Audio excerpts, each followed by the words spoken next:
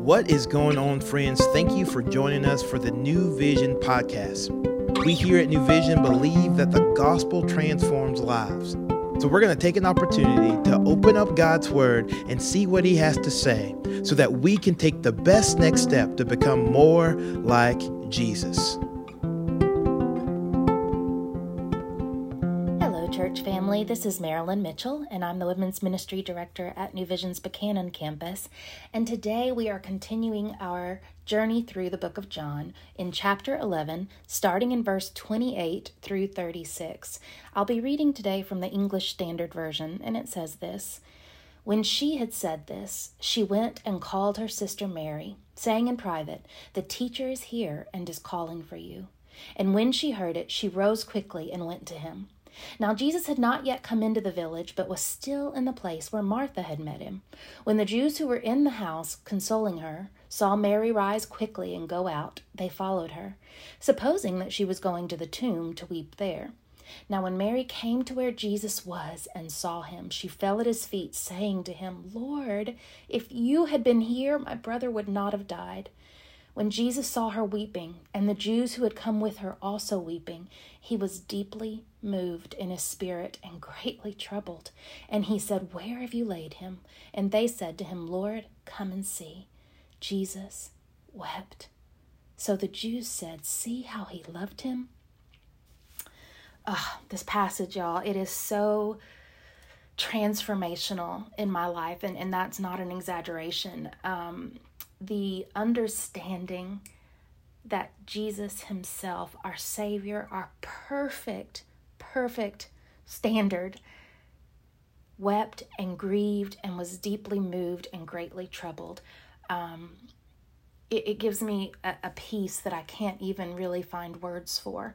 And there's so many things I want to, point out here. So the first thing is really this. Of course, when she had said this, meaning Martha, she went and called her sister Mary, took her aside and said, "Listen, the teacher's here and is calling for you." This is precious to me because Jesus could have come to her. I'm not sure really why he didn't, but he called for her. He knew where she was. And I don't know if you have ever experienced this kind of grief. If not, it's coming because that's the world we live in. But if you have, you know what it's like to be deeply grieving the loss of someone very close to you. And sometimes we can feel so incredibly alone in those moments that no one could possibly understand all the nuances of how we feel and what we're dealing with.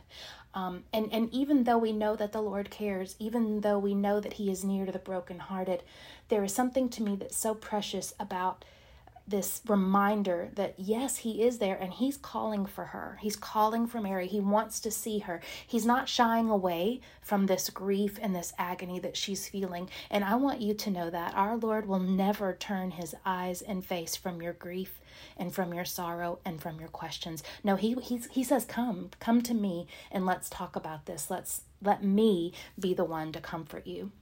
And when she heard that, she rose quickly and went to him. And so she went to the place that Martha had been there. And the Jews that had been consoling her went along as well. So we have quite a crowd here. And you know how that is as well. Sometimes there is a crowd that's grieving. Sometimes there isn't. But either way, she did have those who were trying to console her. And so they went with her. And so as soon as Mary came to where Jesus was and saw him, she fell at his feet.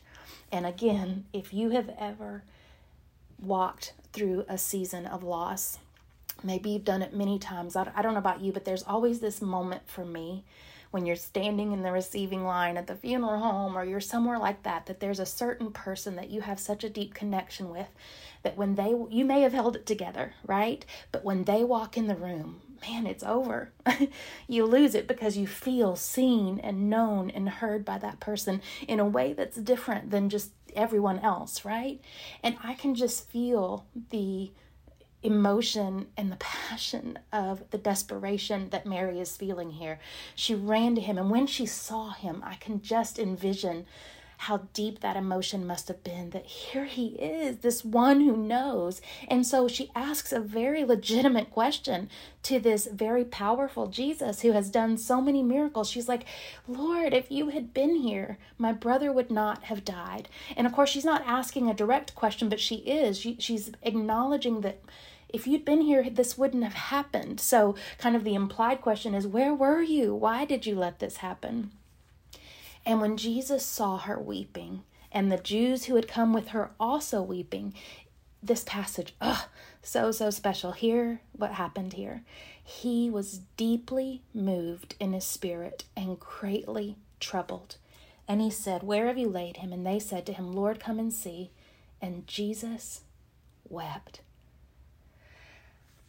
This frees me up in so many ways, because I have for a very long time, actually kind of started in 2017, we've just had a domino of tragic and hard and painful circumstances with loss and disease and surgeries and all the things in our family. It's been kind of a nonstop onslaught of so many things.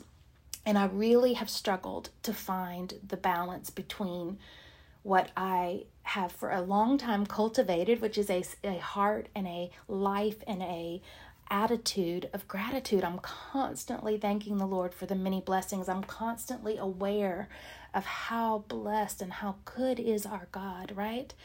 And so then when I entered into this season of such deep pain, such deep sorrow, such deep grief, I really had a hard time finding my footing, because I believed the lie that to grieve as deeply as I felt I wanted to grieve, it somehow would negate that I believed that God was good and that I am thankful and believe that he only does good and for my good.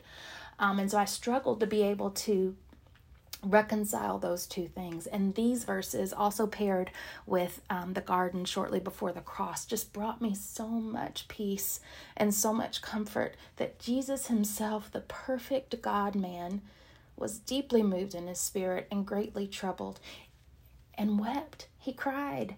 And then in the garden, we know how deep was his agony, how deep was his pain. And that just frees me up so much to know that we are allowed to have this deep pain. We are allowed to have this deep grief, and it can coexist with a great gratitude and thankfulness and belief that God is good and that he will redeem all things. Those things can coexist, and these verses really give me peace in that. I think it's fascinating how God always Jesus uses in these passages, these questions that we know he already knows the answers to, right? But it's interesting how he's wanting to see the response. He's letting the people that he's ministering to guide their interaction, and he does the same with us. He lets us bring our questions, and he has questions for us. He says, where are you? Where have you laid him in this particular case? And they said, Lord, come and see. Clearly, God in his divine nature through his son Jesus could have been aware of exactly where he was laid, but he allowed them to lead him to that place, allowed them to participate in what was about to be something really wonderful. But in this moment, they just couldn't see it. In this moment, there was simply grief, and Jesus was right there in that grief with them. He didn't brush it off. He didn't bow up and say, wait till you see what I'm going to do, No, he understood the intense grief that they were going through, and he was moved, so deeply moved in his spirit. And I think this is twofold. He loves these people just as he loves us, but he had a super special friendship during his human experience with these folks. So clearly he was sad that they were sad. But I do think there's a much bigger picture here, in that death is a result of sin, and sin was not in the plan of God. And so just seeing firsthand the ravaging effects of death and how it affects the people around us, and how the grief that it causes. Jesus is grieved by this. He's grieved by what has had to happen to his people and his children that wasn't intended. And that's why we have such victory that death has been defeated. Yes, we're going to go through it.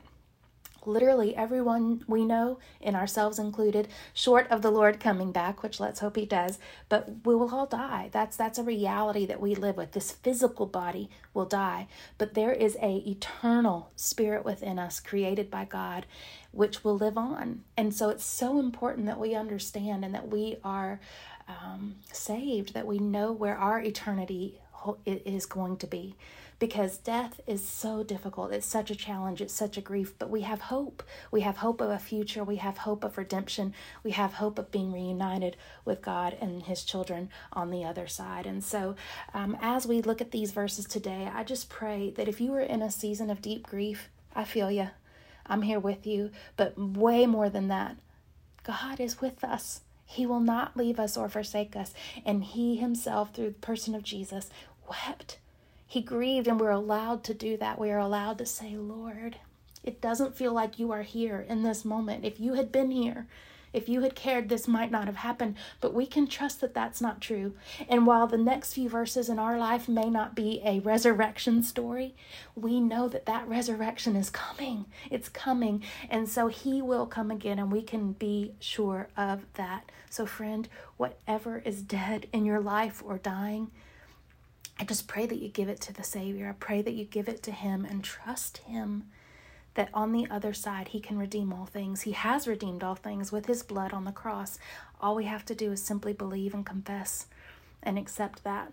And so I just pray that that will comfort you today if you're in a season of grief. And if you're not, then there are people around you that are barely holding it together. And allowing them the space to grieve, not moving away from their discomfort, is the greatest gift you can give them.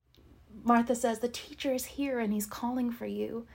Sometimes we need people with flesh on to be that person that reminds us the teacher is calling for us in these seasons of grief. So whether you're the griever or you're the caregiver or the supporter, please just consider that Jesus himself wept. And it was okay. It was more than okay. He's perfect.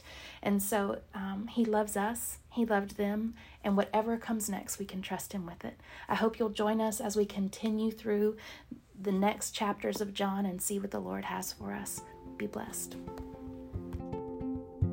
Thank you for joining us today for the New Vision podcast. We hope that you have heard a word from the Lord and that you can better walk today in light of God's word. To find out more information about New Vision, we would love for you to follow us on Instagram at New Vision Life or look us up online at newvisionlife.com. And as always, we look forward to seeing you tomorrow.